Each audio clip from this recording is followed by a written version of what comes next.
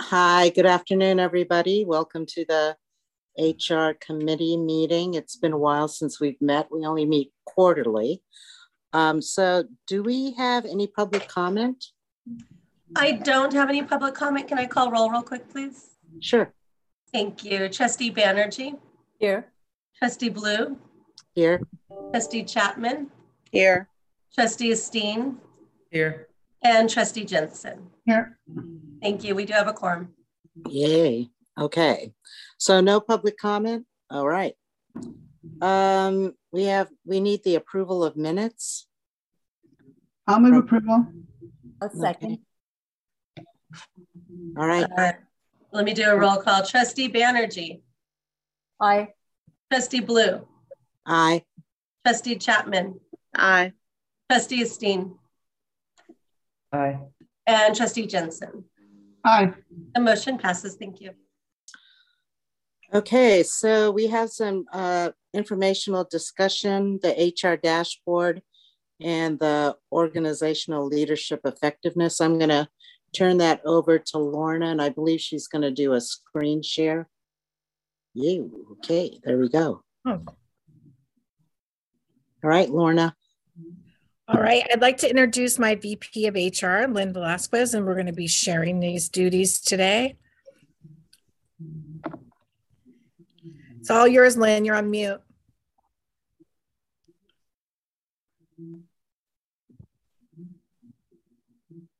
Sorry, Lynn. thank you very much.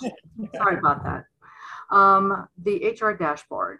So the time to fill went up slightly from the 51-day benchmark that we have to 67.12 days. And that's due to a very robust candidate market.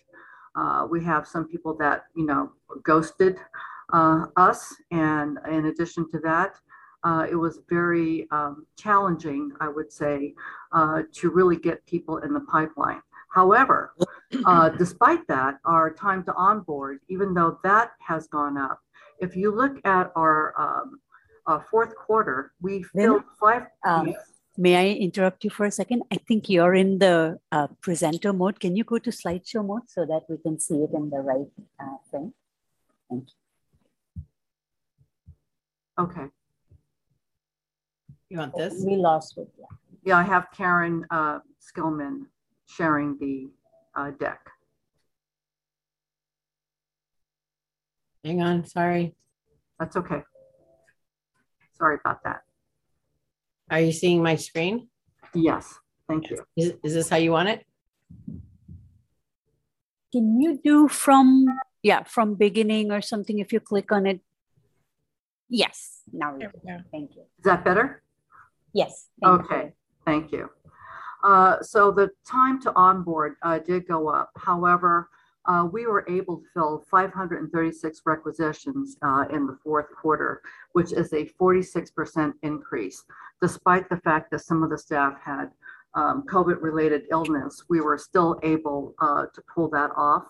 And in addition, we launched our internal mobility unit, which handles internal transfers in the organization. So, I feel that we accomplished a lot in the fourth quarter. Any questions? Okay, next slide, please. Thank you. Here we have our the number of employees who are employed in the County of Alameda. These numbers have not changed and remain steady. Workers' compensation did see an uptick in the fourth quarter, and that was mainly due to COVID cases rising within the organization and their ability to file workers' compensation claims. Any questions on this slide? Hey, Lynn, I have a question on that slide. Okay. I see. I wanted to know the partnerships with the Employment Development Department. Can you just provide a little bit more information about that partnership? I know in working with Health Path, we have partnered with UCSF to do job fairs recently. And also, I think we're looking at placing some of our jobs on college job boards. Right now, there is a job board that's kind of uniform for all colleges and universities, but I know that one college has reached out to us recently to place our job postings on their job site. So we continue to work on this. The EDD, isn't it the agency that does unemployment and employment support for the state? Yes, we do also post there. Yes. Okay. Yeah, you're welcome. Any other questions on this slide? Okay, let's go to the next slide. Thank you. Here is our turnover report. It has an uptick in the fourth quarter. Overall for the system is at 13.73%. Annualized for the first year, it's 31.77. And for second year, it's 20.9%. The nursing turnover did decrease slightly at the system level from 19% to 13%. First year also decreased from 37 to 31%. And the second year went down from 38% to 26%. The other thing that we are looking at is changing our metrics for turnover from the benchmark of 11.09% to 17% effective with the new fiscal year. I think that's a more realistic target and in keeping with some of the national averages. Any questions on the turnover report?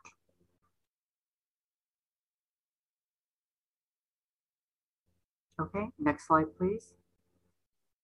And here is our exit interview data from the Work Institute and the top 10 reasons for leaving. You know, here we're looking at career, environment, health and family, involuntary, etc. This particular slide will change the next time we meet.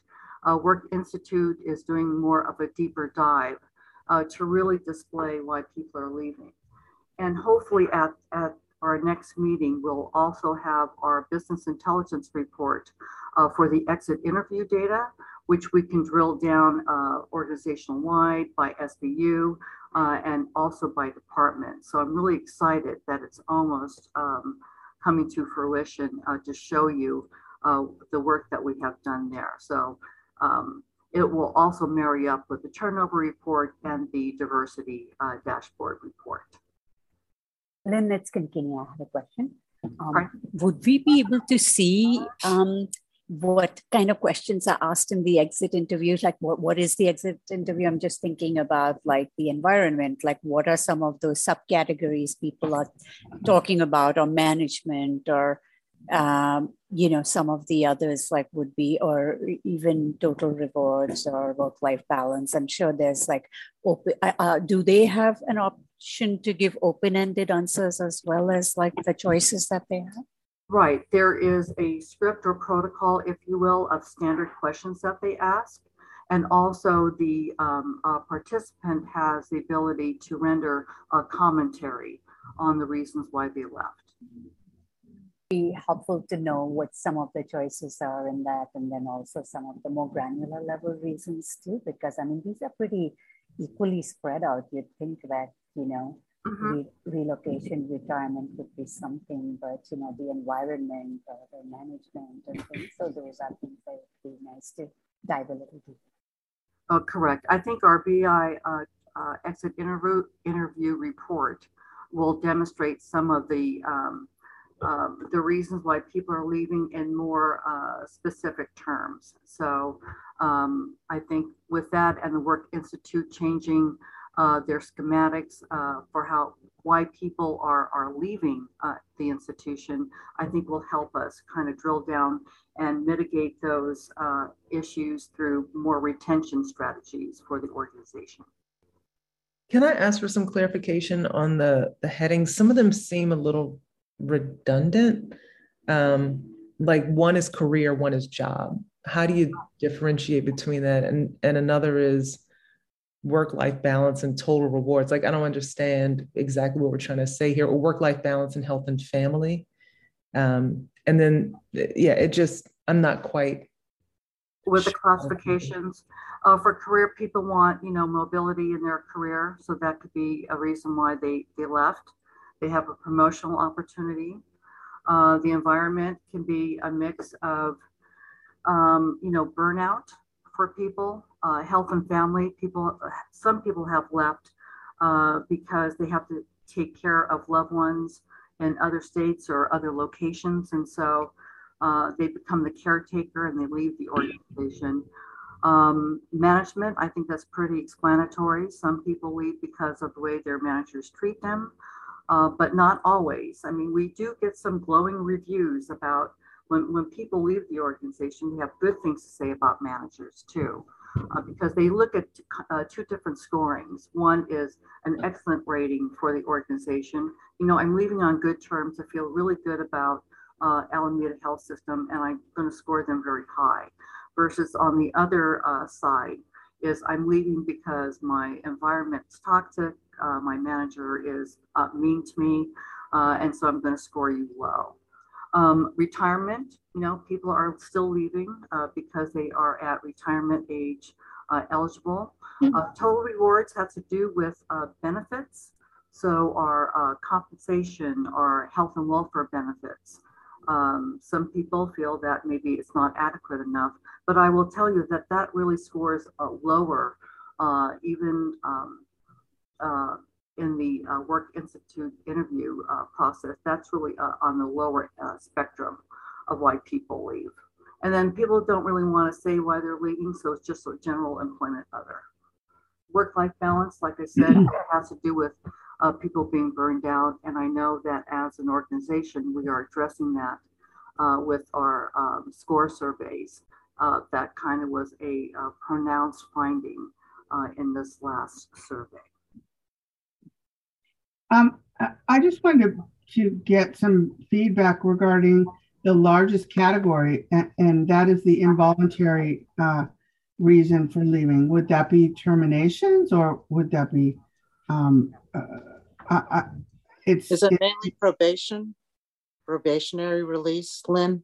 Yeah, it's layoffs, involuntary terminations, sometimes when, yes, that's what it means. It's also people that haven't met their compliance requirements. Okay, So that's what I was going to their say. licensures or their competencies, or they haven't done their, they haven't followed along with their vaccinations.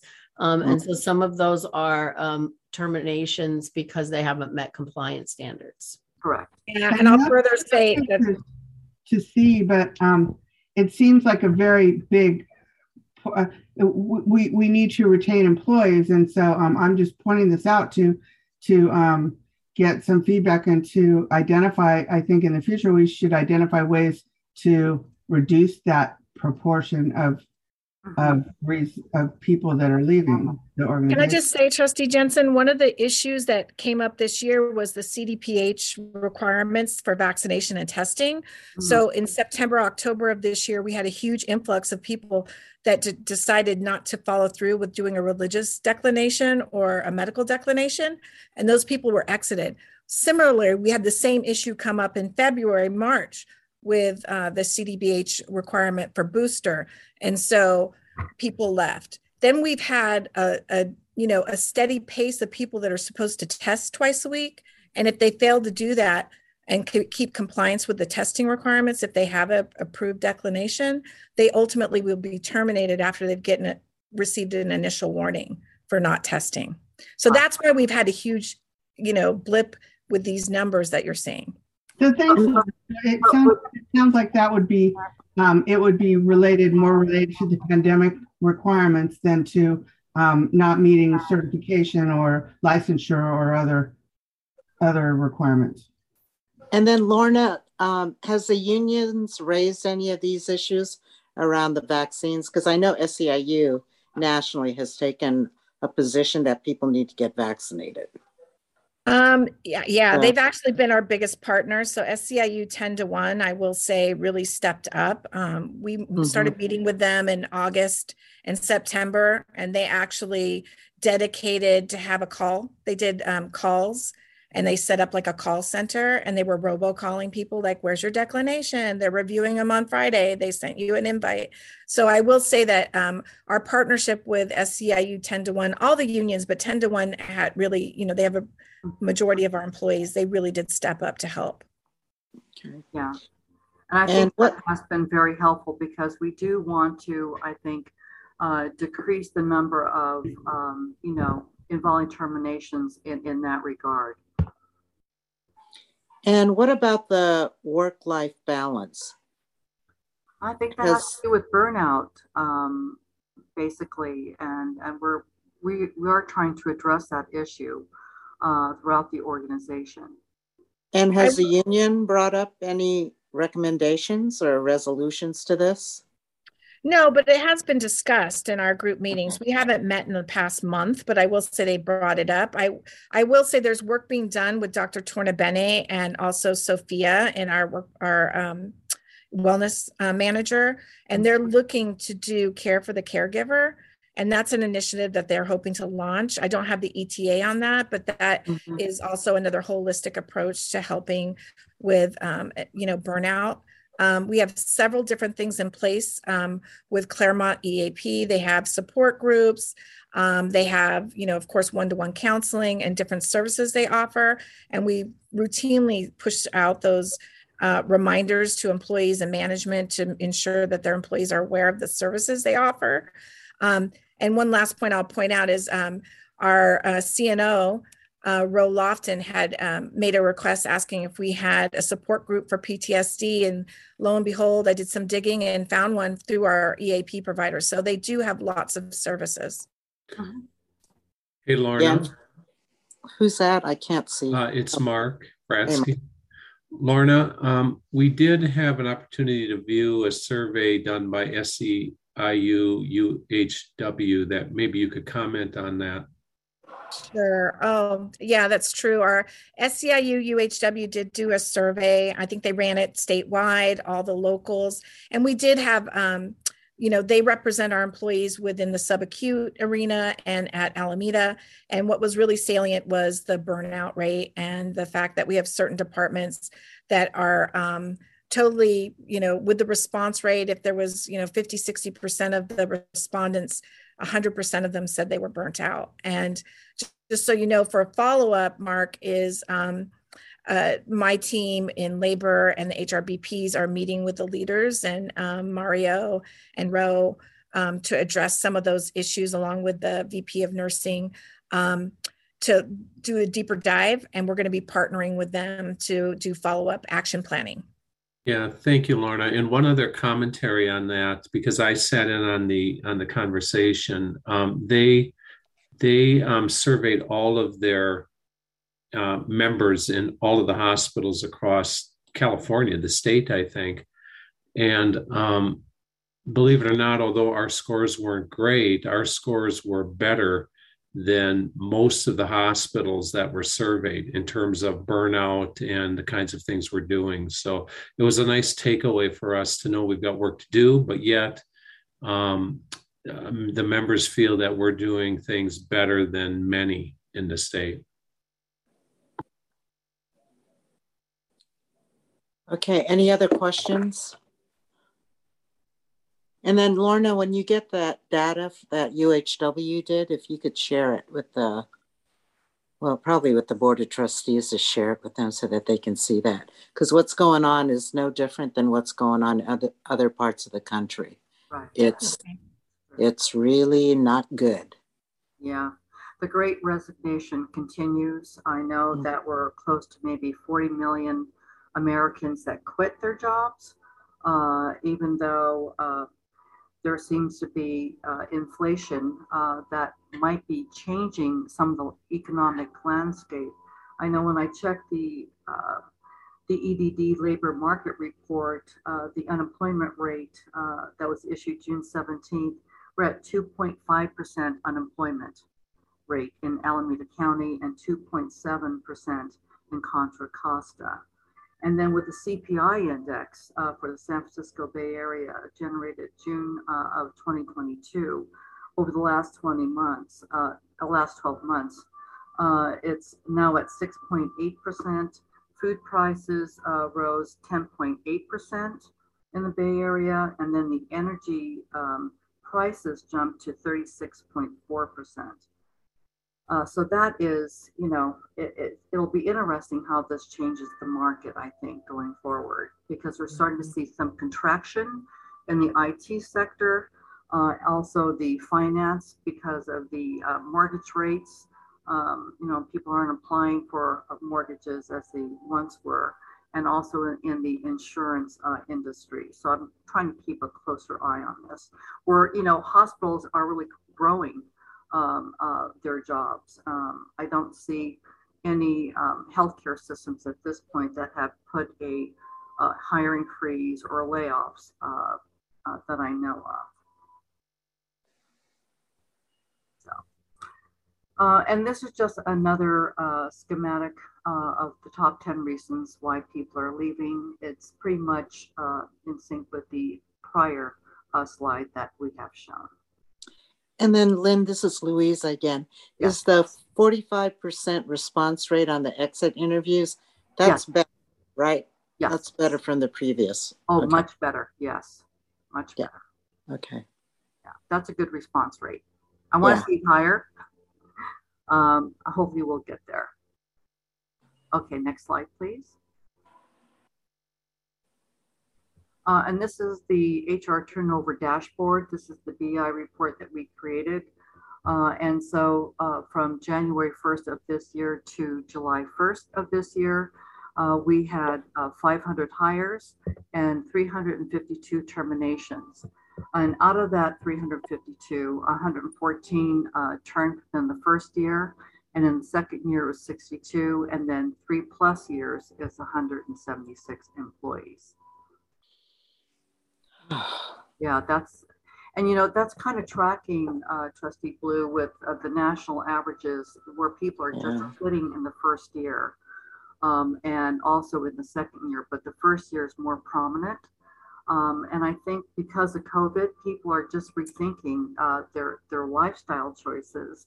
And I know in attending a Silicon Valley HR Council meeting a few weeks ago, one of the chief people officer of PayPal, even though it's tech, he said he thinks that COVID has changed the landscape permanently, and that you know, big box companies and even mid-size are going to reduce their real estate footprint, and there's going to be more of a hybrid workplace flexibility in order to retain employees. Now, for the hospital sector, that's challenging when we have frontline staff, right?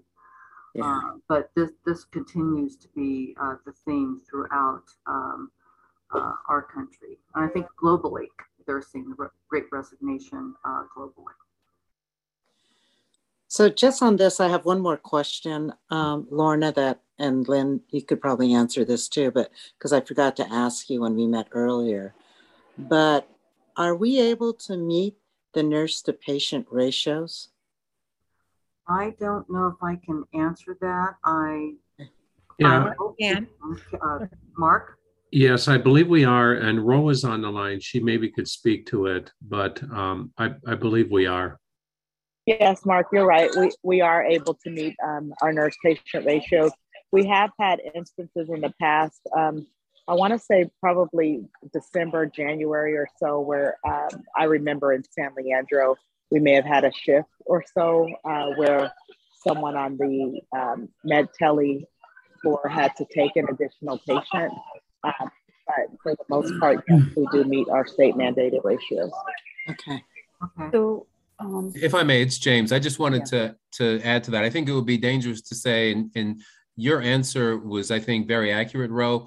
We can't say that it never happens, but it's not something that is endemic. It's not something that we're seeing a ton of because of our inability to staff. I think that would be the safest way to phrase it.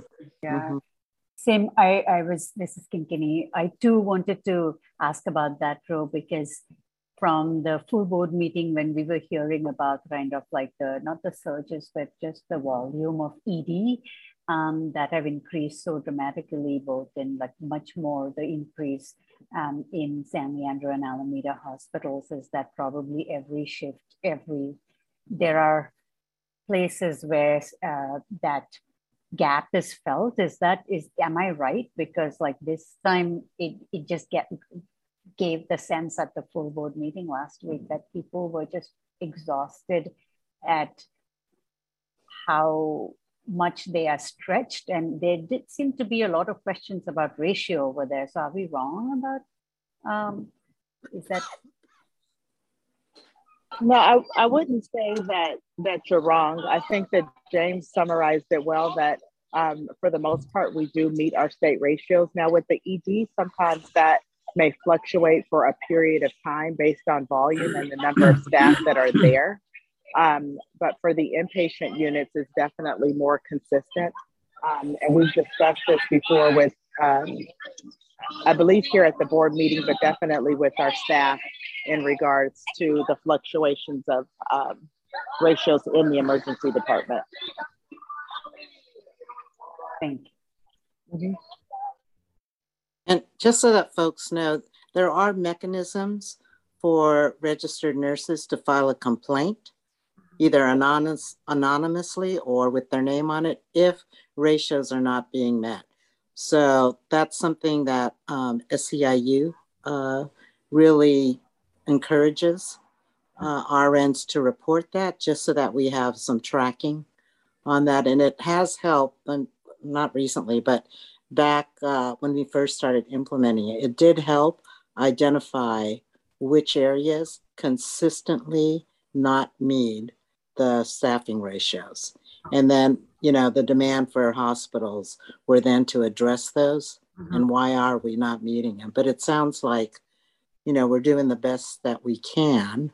And I don't know, as far as I know, I don't think anybody has filed. Any of our SEIU RNs or CNA RNs have filed a complaint around ratios not being met. And we do have that internal process as well. So whenever the nurses, that you're absolutely correct, that they can speak up and file a complaint if they are out of ratio. And we have that process internally to where it is escalated up to me if we are out of ratio, and there's a form that they complete. I haven't gotten one of those in a very long time. It's been a few months. Like I said, I think it was around December and January the last time that I was made aware of that. Mm-hmm.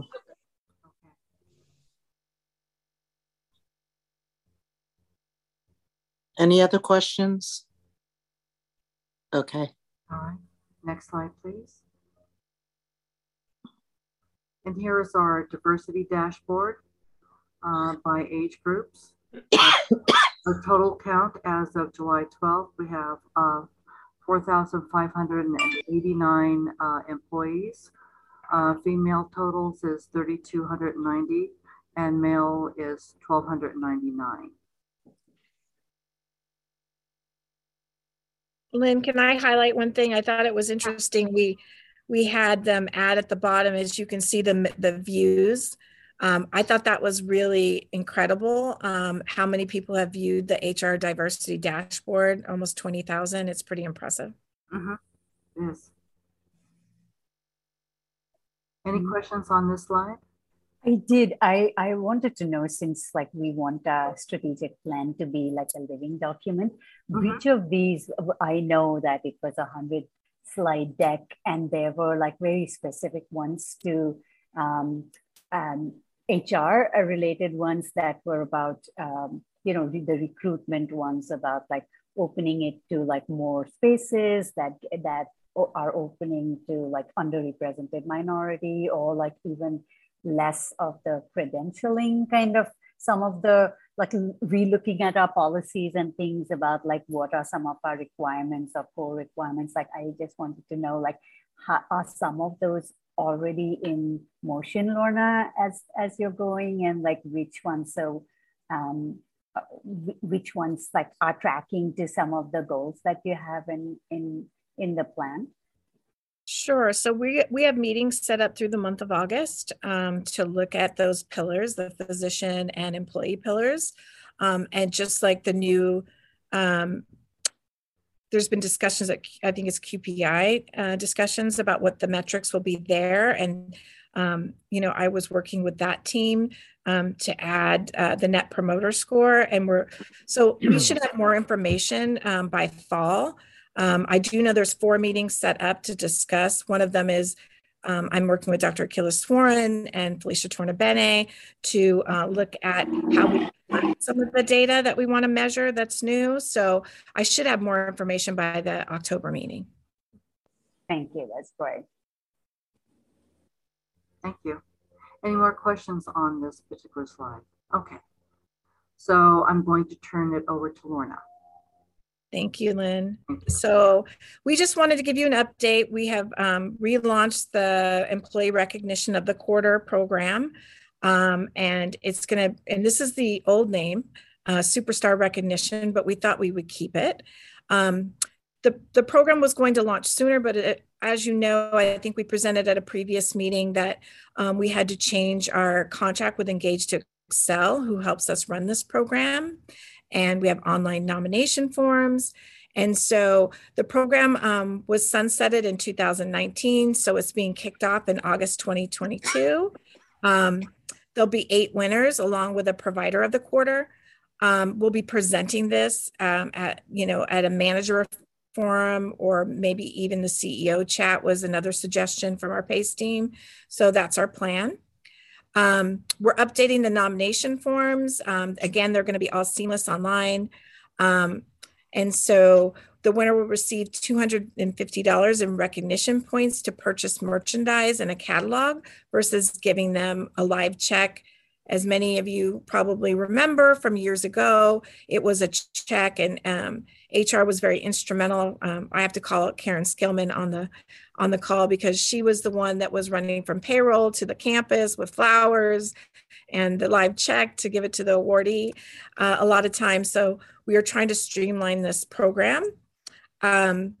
So this will also allow leaders to award points for employees for exceptional work. So beyond the Employee of the Quarter program or the Superstar Recognition program, there's also a way in real time that managers will have the ability to give points for, caught in the act of greatness or above and beyond work, and award points to that employee. And we're working with our PACE partners to come up with a plan of like how we can highlight some of those really unique ones that come up. James frequently does it in the CEO chat. He recognizes staff from different campuses. And we would like to do something similar for employees that receive points, but maybe they're a runner-up for Superstar Recognition, but they did something extraordinary. Next slide, please. Is that it? No. That may be it. Does anybody have any questions? No, here we go. Oh, yeah. Thank you. Oh, and this is just fun. I thought you guys would enjoy this. We had the annual recognition dinner on June 17th. It was a beautiful event. As you can see, this is the list of how many employees we had recognized for each milestone. It was at the Greek Orthodox again, and it was beautiful. I'd like to share just some highlighted pictures. Here's a beautiful picture of the balloon drop that happened. These are some of the employees that receive recognition, and I want to thank James and Mark for doing all the presentations last minute. I had a personal issue with my knee, so I couldn't stand up. So they graciously, took over for me. These are just some of our pictures from our employees. Our PACE team, and the slide before, of course, everybody recognized our general chapter president, Veronica, right there. And PACE team. And Tan from my HR department. I had to put him in there. I just wanted to be known for the record that I'm in those pictures because they asked. I didn't photobomb them. James, I thought it was because of the coat. Yeah, I was wondering if some of the awards that our employees get will come out of the CEO's wardrobe. Ouch. Yeah. No, because it's styling, not because of ouch. Thank you, sir. Yeah, I'll take the blue suede shoes. I like the shoes. Yeah. Just to let all of you know, on the HR committee, I wanted to just highlight, we are going to be looking at retooling the recognition dinner.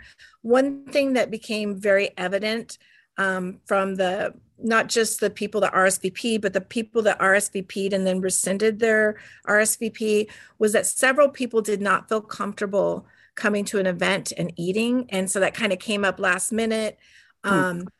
So we didn't really get the turnout. So we're going to be working on trying to change up what we do for recognition going forward. I think just in light of people's concerns with breaking bread in large groups still. And so it was a very nice event. I will say there was 0 COVID positive cases that came out of the event. Thank you. And so we did a good job, but I think we need to maybe look at retooling it.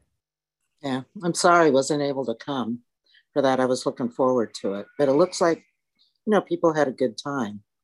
They did. Yeah.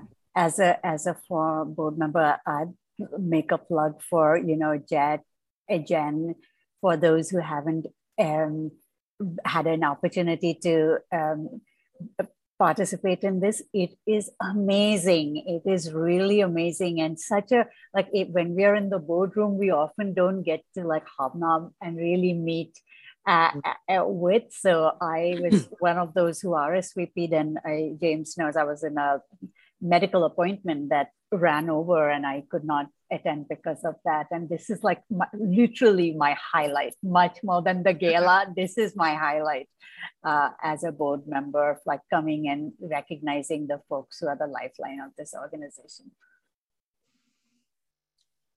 I will happily attend if it's outdoors. You can find me anywhere outdoors. I would love to attend as well. I always love the employee recognitions, especially when it's 20 years plus. That says a lot about the employee and says a lot about the organization itself. So definitely count me in. Wonderful. Thank you. Ms. Jones, this is Taft. A quick question. I'm obviously a big fan of anyone who is trying to shape culture, which you and your team are obviously trying to do. Can we talk about budget? So just to ask ourselves, how much is this organization putting back into itself to help shape our culture? What are sort of the line items on these recognitions and ballpark and dinners and the like? And again, I want to iterate, I'm extremely supportive of investing back in ourselves, but just trying to be a good steward of this line item. Can you advise on that? Yeah, they can run it. So we planned originally for 220, just so you know, because that was how many so there was over 200 recipients of awards. And then you can usually, guesstimate that 50% of people will RSVP. That's kind of like the official number that we use. And we work with an outside group that does party planning, of course. And so they help us. So we had anticipated 200. We had about 86, I think, total, maybe 100, because we did have some people that came and left before the awards ceremony that I'm aware of. So they run anywhere from $65,000 to over $100,000 for an event in total. And that's for food, catering, wine, which the venue didn't, have bartenders or alcohol. So we had to supply both. And Lynn and Karen on the call were bartenders that night, and they rotated, and I brought, all the wine. So it was very much a group effort. And so this event is only annually, and that's about the cost of it.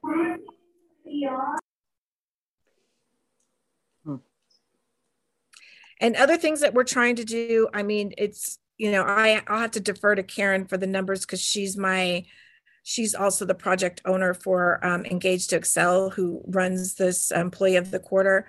I want to say that the the contract we signed was for over a year. Correct me if I'm wrong, Karen. 3 It years. was about 3 years. Uh-huh. And what was the total? Do you recall? It was Like over 100,000 a year, so it was $330,000, and it's really most of the money is going to the points program, so that once you give points to employees, they can redeem them for merchandise, and so when they redeem them, we get charged for that merchandise, and so we have to maintain a sort of a bank of money so that when people are redeeming, we can pay the vendor for the merchandise. Some people can save their points. You know, I don't want to cash in my 100 points this time. I want to wait till I get 500 points, right? And get something better. So we have to keep the money in this budget, in this bank, so that we can redeem, pay for redemptions as they happen. So and part of the cost is initiating the program, but the rest is, it's really holding money aside to pay for redemptions of gifts. Did I answer your question? Yes, ma'am. Thank you very much. I think just the point is that we're investing in our own people, and I think sometimes the quantifying it will help our people understand that they're being thought of. No, and can I just add on to that list then? If you really think about it, we started the first tuition reimbursement program this year. July 1 was the go live date. This organization has not had a tuition reimbursement program. There's also the ability, with management approval to get certification, to get certs reimbursed as well. So we've invested in that. We did the first cohort of Growth Space, which is, we'll get into that in a minute, but that is our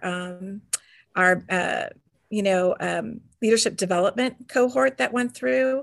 That is, they get 5 visits, I believe, to meet with a career counselor, basically, or executive coach, who gives them direction or helps them migrate of whether they want to promote or maybe they want to transition to a lateral position.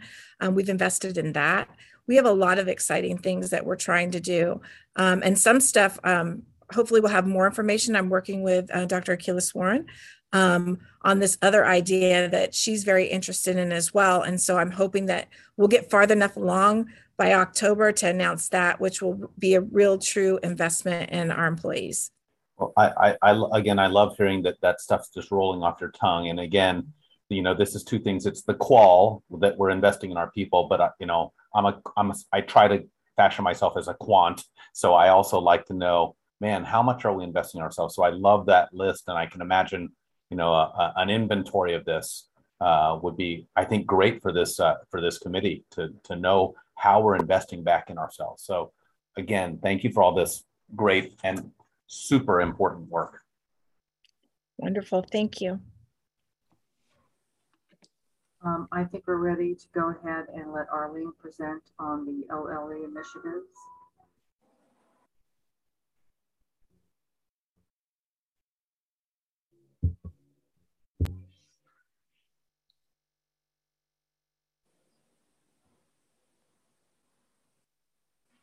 Hey, Arlene, are you ready? Yes, I apologize. I was on mute. Thank you, Lynn, and welcome. Good evening, everyone. I couldn't ask for a better segue into this investment into our workforce, into our staff and our leaders. Much of what we covered today, this evening, has been covered in both the January and April subcommittee meetings as well. So it's just kind of updating everybody on all of these topics you see before you: Leadership Academy, career coaching, tuition reimbursement. We will talk about our new mentorship program, and then some cultural improvement initiatives, as well as DEI and affinity groups. So let me just some updates about our Leadership Academy. I wanted to provide a little bit of background. Leadership Academy was launched at Alameda Health System in 2017, and between 2017 and the end of 2019, over 280 leaders completed 6 full days of in-person classroom training and coursework. And And it was required of everyone. So in Bill, and then of course the pandemic occurred. And so our team has basically moved Leadership Academy to a virtual platform. It's all delivered via Zoom now. And we have convened, there have been several new leaders, with part of which has been the turnover. We have convened 4 cohorts for this calendar year. For February, May, and July, the average number of participants has been 15. Lynn and I just launched the July cohort today, welcomed everyone and encouraged their full participation. The September cohort, interestingly, has 26 people enrolled with a waiting list. So that's a total of close to 75 people who will have completed, leaders who will have completed Leadership Academy by the end of this calendar year. Another note about the 2017 to 2019 participants, again, close over 280, 25 of those participants were physician leaders. And so we're very much including physicians as well. You see the next portion of this slide is around the curricula. The cornerstone is facilitative leadership, which is a toolkit, if you will, for managers to use. And the goal was to select something that was consistent. So how leaders approach results, relationships, and processes would be consistent across the system. It's 7 practices. And then the following bullets, there were skill labs that were actually developed and facilitated and presented by our own colleagues in the divisions you see: finance, quality, compliance, the lean team, and several areas of human resources. So just a footnote to that, our faculty consisted of our own colleagues, and that can also serve as their personal professional development as well. To know something is one thing, to teach it is another. And the last part of Leadership Academy, we peppered in some professional development around growth mindset, emotional intelligence, and we did have a skill lab on diversity, equity, and inclusion. Our next steps, we are currently just beginning to develop a professional development academy for unrepresented individual contributors. There's some interest there, and I think that we can vet and speak with stakeholders and identify who we will have participate. But I think there is definite interest in the individual contributor area. Any questions about this slide? So Lorna mentioned growth space earlier, and here are the parameters by which we negotiated that deal. Typically, the model is around performance management. It's the coach, an employee, and the managers involved. And we negotiated to remove the manager from the equation and have solely career and executive coaching, and they agreed to that. We piloted with 50 participants, and we also have surveyed those participants halfway through the program. Overall response is extremely positive, and Lorna mentioned that we have 5 sessions. Many participants have asked for more than 5. So we will want to look at how we can follow up in that area. So tremendous success. And I think we'll be anticipating another cohort. Tuition reimbursement has been mentioned as well. It was launched July 1st. You can see the criteria there. And we have not received any actual applications yet. What we're gauging are frequently asked questions. The routing process operationally goes through our HR service center. And so then they are routed to my team and me, and we will review, vet, approve, et cetera. So as the questions come through the HR service center, we will discern frequently asked questions and have some answers scripted for that group as well. You can see the amounts that will be granted for each level. And of course, there has to be passing grade. There's documentation that, of course, is very much required. The approval in advance of the tuition reimbursement requires the manager's agreement, and then the tuition reimbursement itself entails documentation and a passing grade. We have collaborated with payroll and HRIS to work through that process as well to simplify it and make it as streamlined as possible. Questions?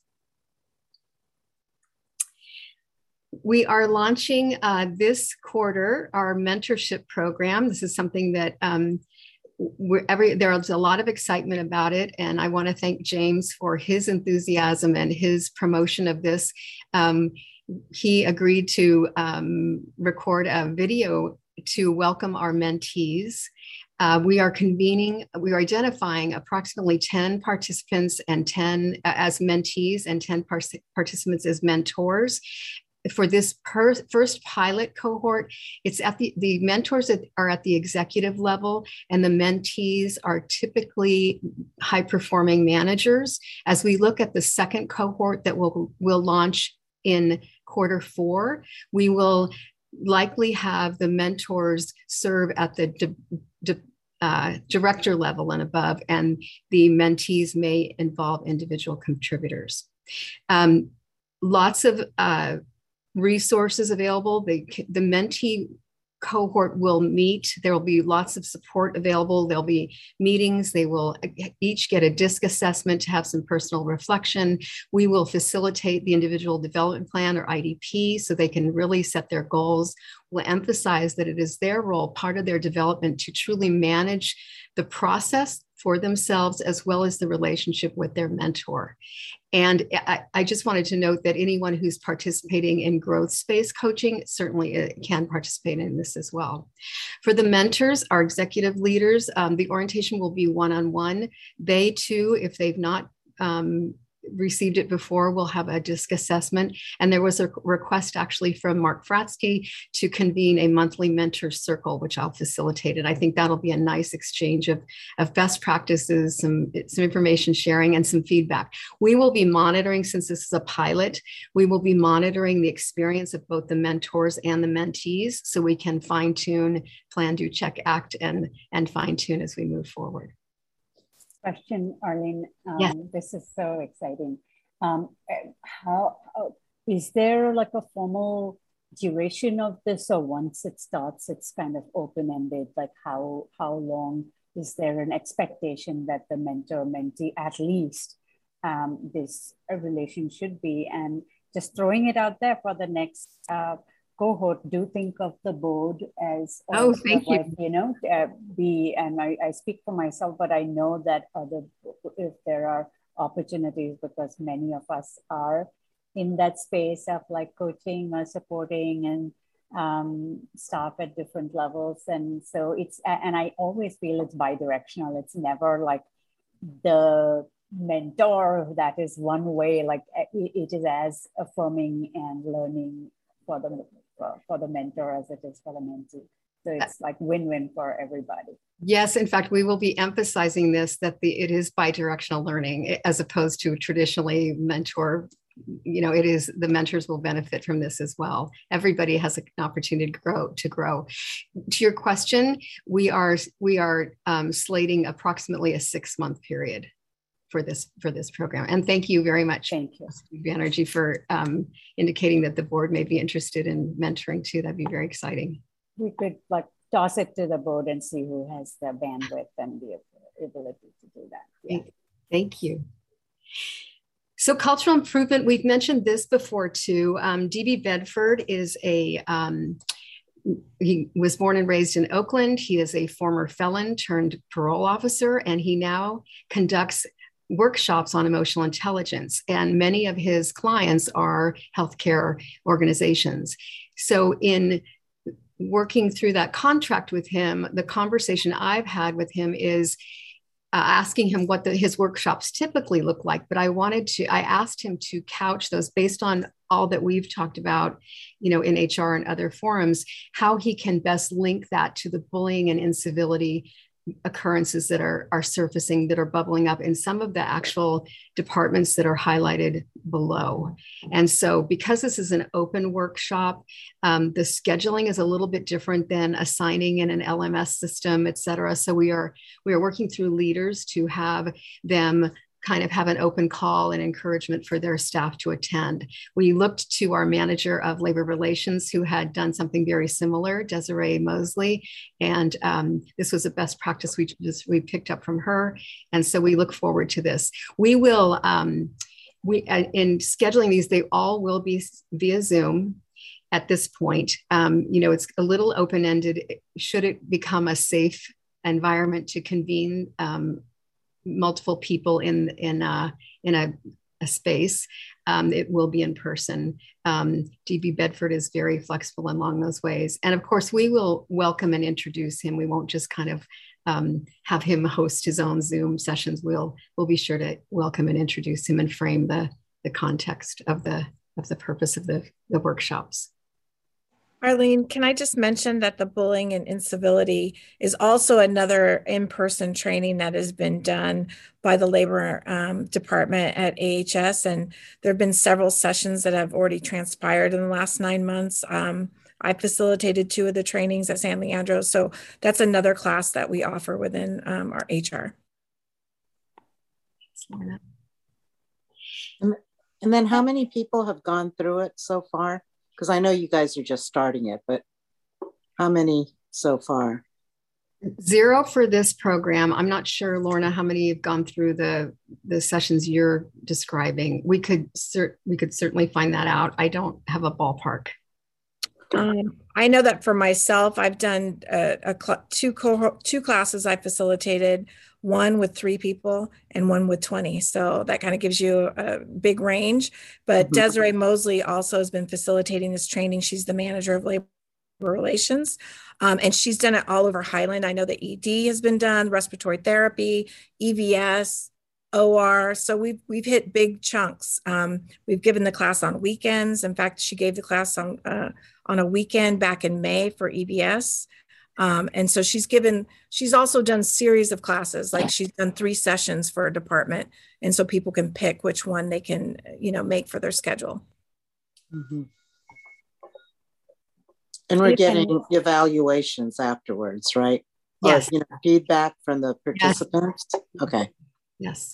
And this is the ones that with DB Bedford, but the other one are open to everybody, right? Like right now you have your prioritizing subcultures where bullying prevails, but emotional intelligence, all of this is eventually your hope is that this is something that will be system-wide to everybody, not just ED Highland or respiratory Highland. Yes. The departments that are listed are the ones where the problems have surfaced or the challenges have surfaced. And so we want to be very specific with those populations, and we will be scheduling general sessions as well. DB is wonderful to work with, and he's very open and flexible. And we've mentioned shifts, and so we will be mindful of the shift change and capturing as many, as many night shift staff as day and evening. And so, yes, the general. In fact, I'm thinking it might be beneficial to schedule them by campus, by location, and that way there's a nice mix of people who work at the same locations in the workshops.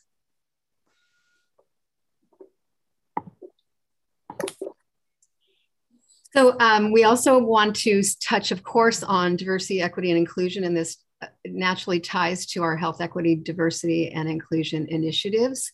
In conjunction with compliance with California Senate Bill 464, Dignity in Pregnancy and Childbirth, where the legislation mandates that perinatal providers complete implicit bias training every 2 years.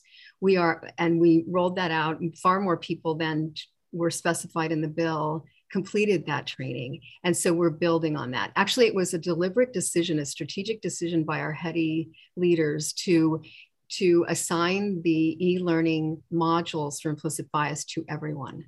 And that way they were there to complete.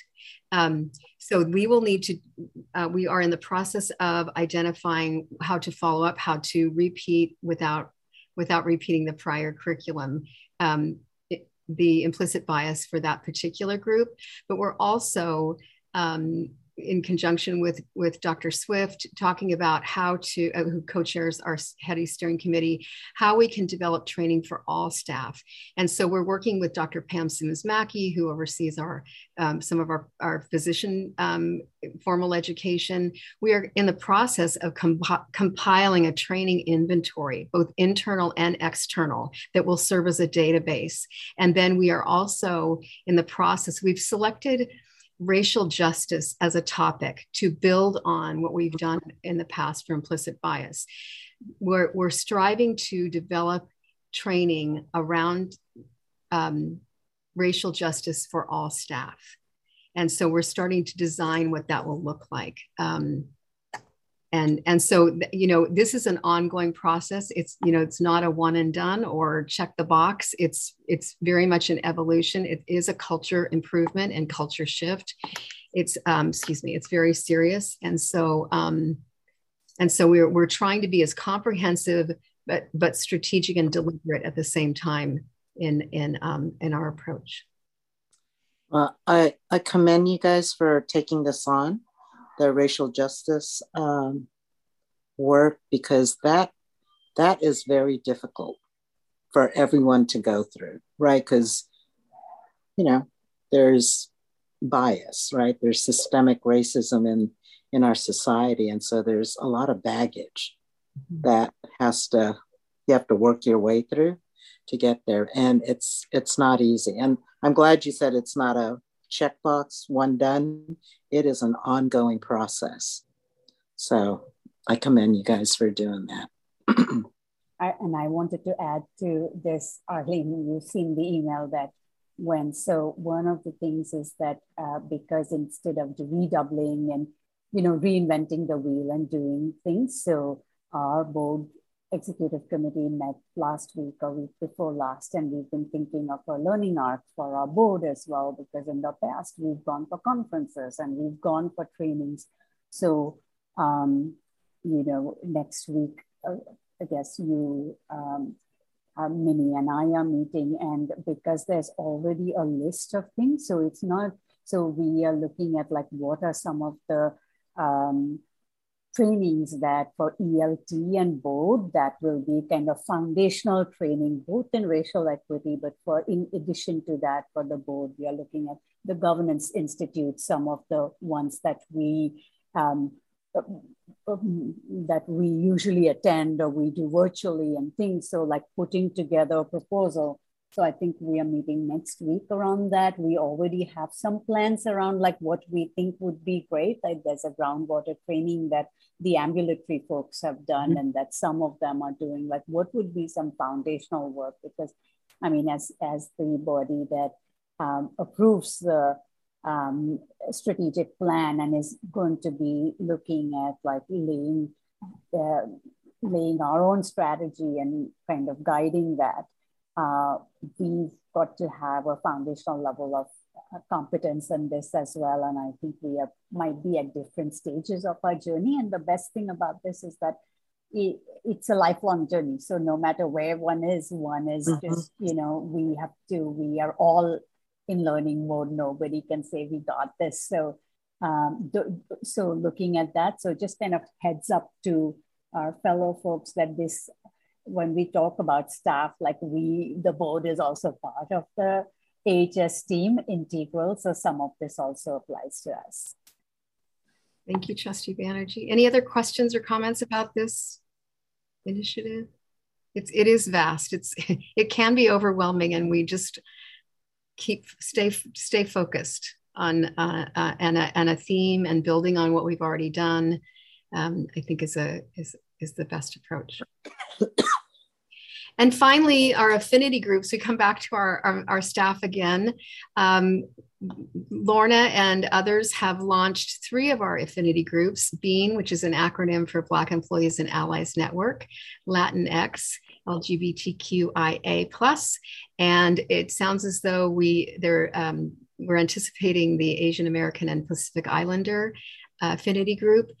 We're really focusing on how to increase engagement. The participation of the membership, if you will, has been, I think, smaller than anticipated. they exist, but it's we have an opportunity to grow that. So we've partnered with our PACE team and are considering how best to get out the word that it's not solely limited to those who identify with that particular affinity group, but it's also invites those who are allies of that particular group to join as well. We do have some money earmarked in our HEDI budget to support our affinity groups. And so along those lines, and there've been some discussions along those lines, we will be developing some a policy and some guidelines around parameters and how that money can support them, et cetera. I want to add to that. I think within our residents group, there were some natural affinity groups that surfaced, and they're very much in place and ongoing as well. So Lorna and Lynn, anything to add to this slide? No, just that I think that the new page, we just stood up a new page in the last week or a week and a half, and we're hoping to drive employees to that page. It's on the Stacks page and of our internet page. And so if you click on the image that's towards the bottom of the Stacks, you'll see it and it will take you to the page. And just today we uploaded the flyers for each of the meetings. And one of the unique things that we created was a QR code for the meetings, because we found many employees said that, like EVS, food service don't have laptops or computers. And so they can take we also post the flyers and on, employee boards throughout the hospitals. And so they can take a picture or, scan the QR code and join the meeting from their phone when they're on a break or at lunch. And so I did see that with the Black Employees and Allies group, it did help with the uptick in people attending the meeting. And so we anticipate that we'll see more employees at these other meetings as well. Lorna, so go ahead. I was gonna wrap it up, so please go ahead. Yeah, one thing, Arlene, you presented this at the full board meeting too, and Lorna, look, I would hope that there are a lot of allies in these groups that are there, but also like when I've done affinity groups, sometimes people, like white people, feel very shy to say like, can we have a white only group? Because they're like, oh my God, that's so racist. Like if we say we want a white only group, but the thing is that when you're doing like social racial justice work, or like how do we create an inclusive culture, sometimes the work that BIPOC people have to do in racial justice, social justice is a little different from what white folks have to do. So having a designated space for, people to come in, process, to have a safe space where they can say things and learn and be vulnerable and not feel like, oh, I look so like I'm going to offend somebody or the other, is like really important to have that collective learning. So if we have our champions here, like our CMO, our COO, our others who are like our white allies over here. And so I would strongly suggest from the HR to say like, guys, we need like a lot of white champions. And like, if there's an affinity space of people who gather together and do this work on their own too, like how are we learning to do that? That would be great as well. I know I heard that the MEC now has a DEI kind of diversity community or the other, but pretty much all made up of Black and brown physicians. And I think sometimes the onus, because all of this is volunteer work, extra work and things. So when you have to do your day job and you have to do your shift job, and then you're also doing some of the DEI work, like it really needs everybody. And so sometimes with the onus falling a lot disproportionately on people of color to kind of lead this work forward too. So I feel like the affinity groups are an amazing space for like solidarity, for social, but also in this deep space of reflection and learning and being together. So if we can, I'm seeing Black, Latino, LGBTQI, API, it would be nice to have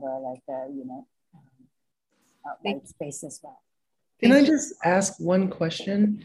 I appreciate what you're saying so much, Kinkini, and I completely agree with the one caveat that these, just to clarify, I have a question before I make my statement. These affinity groups do not have DEI staffer or facilitator. Is that correct? Correct. Well, just to be transparent, I attend every single meeting. So I put together the agenda, the flyer until they elect. And so the idea behind it is I've done that until they elect their own internal committee, and they get their own structure set up. And so, like, for instance, Bean is right there. The next meeting that they have, which is tomorrow, they are ready. We have enough participants and they are going to elect their committee and put together their structure. So just to be transparent, I don't want to lie to you. I've done the flyers, and then our interns have helped with the flyers this last go around, which has been extremely helpful. But we put together a statement of work until they're ready to take it off, to elect their internal committee members. Got it. Thank you for that clarification. I think the reason I feel moved to speak in this moment is just that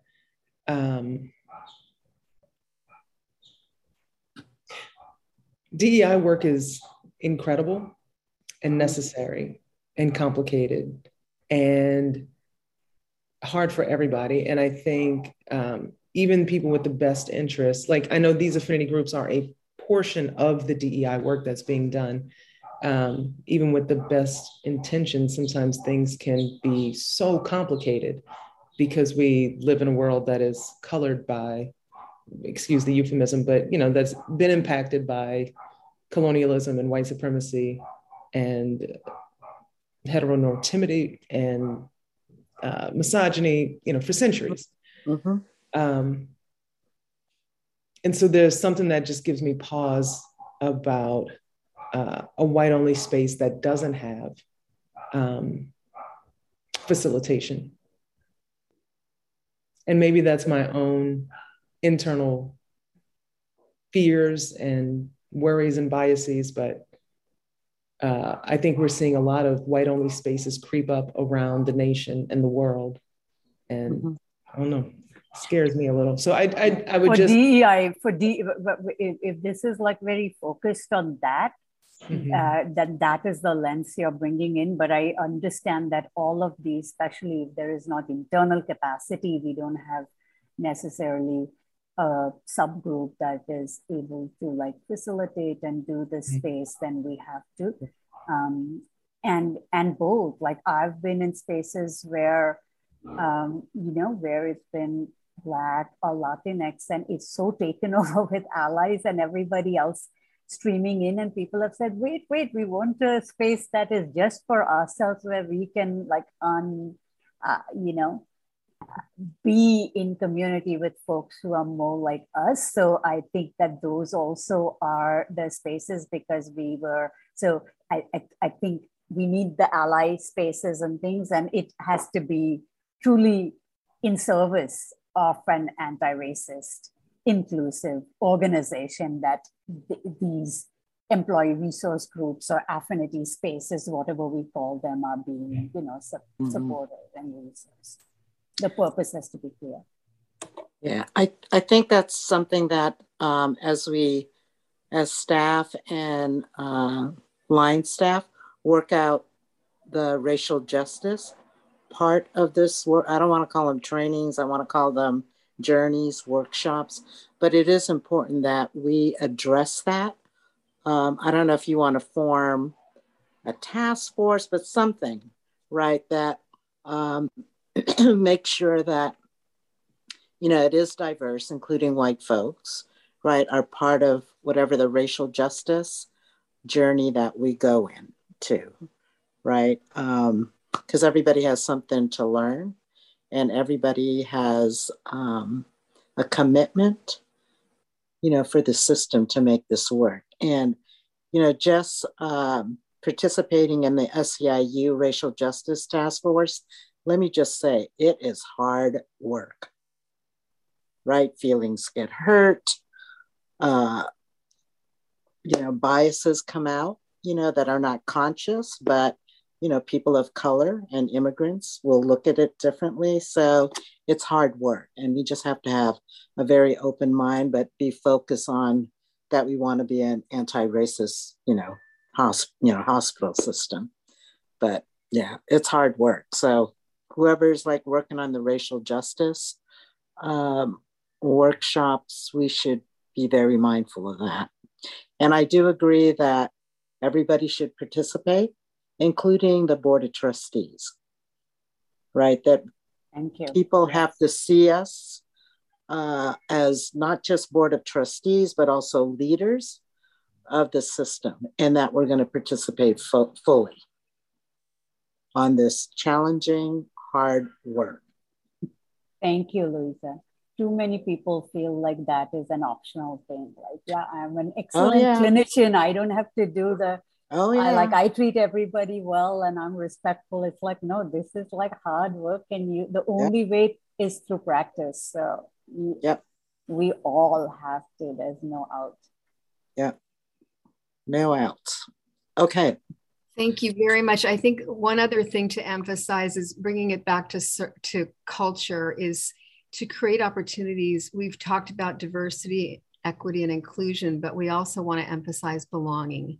And so affinity groups often provide that to those, to many as well. So, so that's part of the, I hate to say goal, but because it's not a check the box again, but it really is part of the, culture improvement or culture, opportunity. Yeah. And I just want to say that I doubt any other health system is doing this.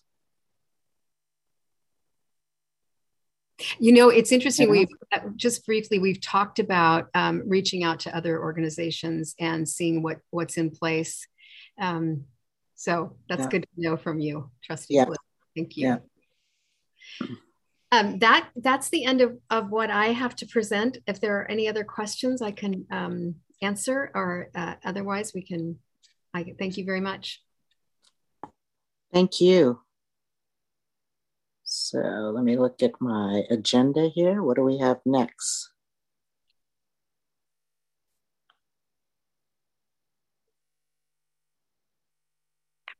Are we done? Did we go through all of this already? We did. Oh, wow. We, if you remember, we reduced our agenda for a few items that weren't ripe for prime time. Right. Okay. So do we have anything else that we need to discuss? Actions that we need to take? So are you saying we're done? All right.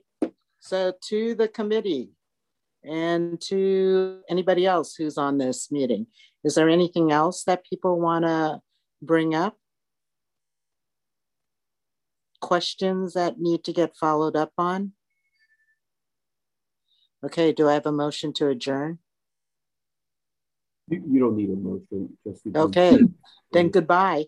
Thanks all. Good night. All right, good night, everybody. Good night. Bye.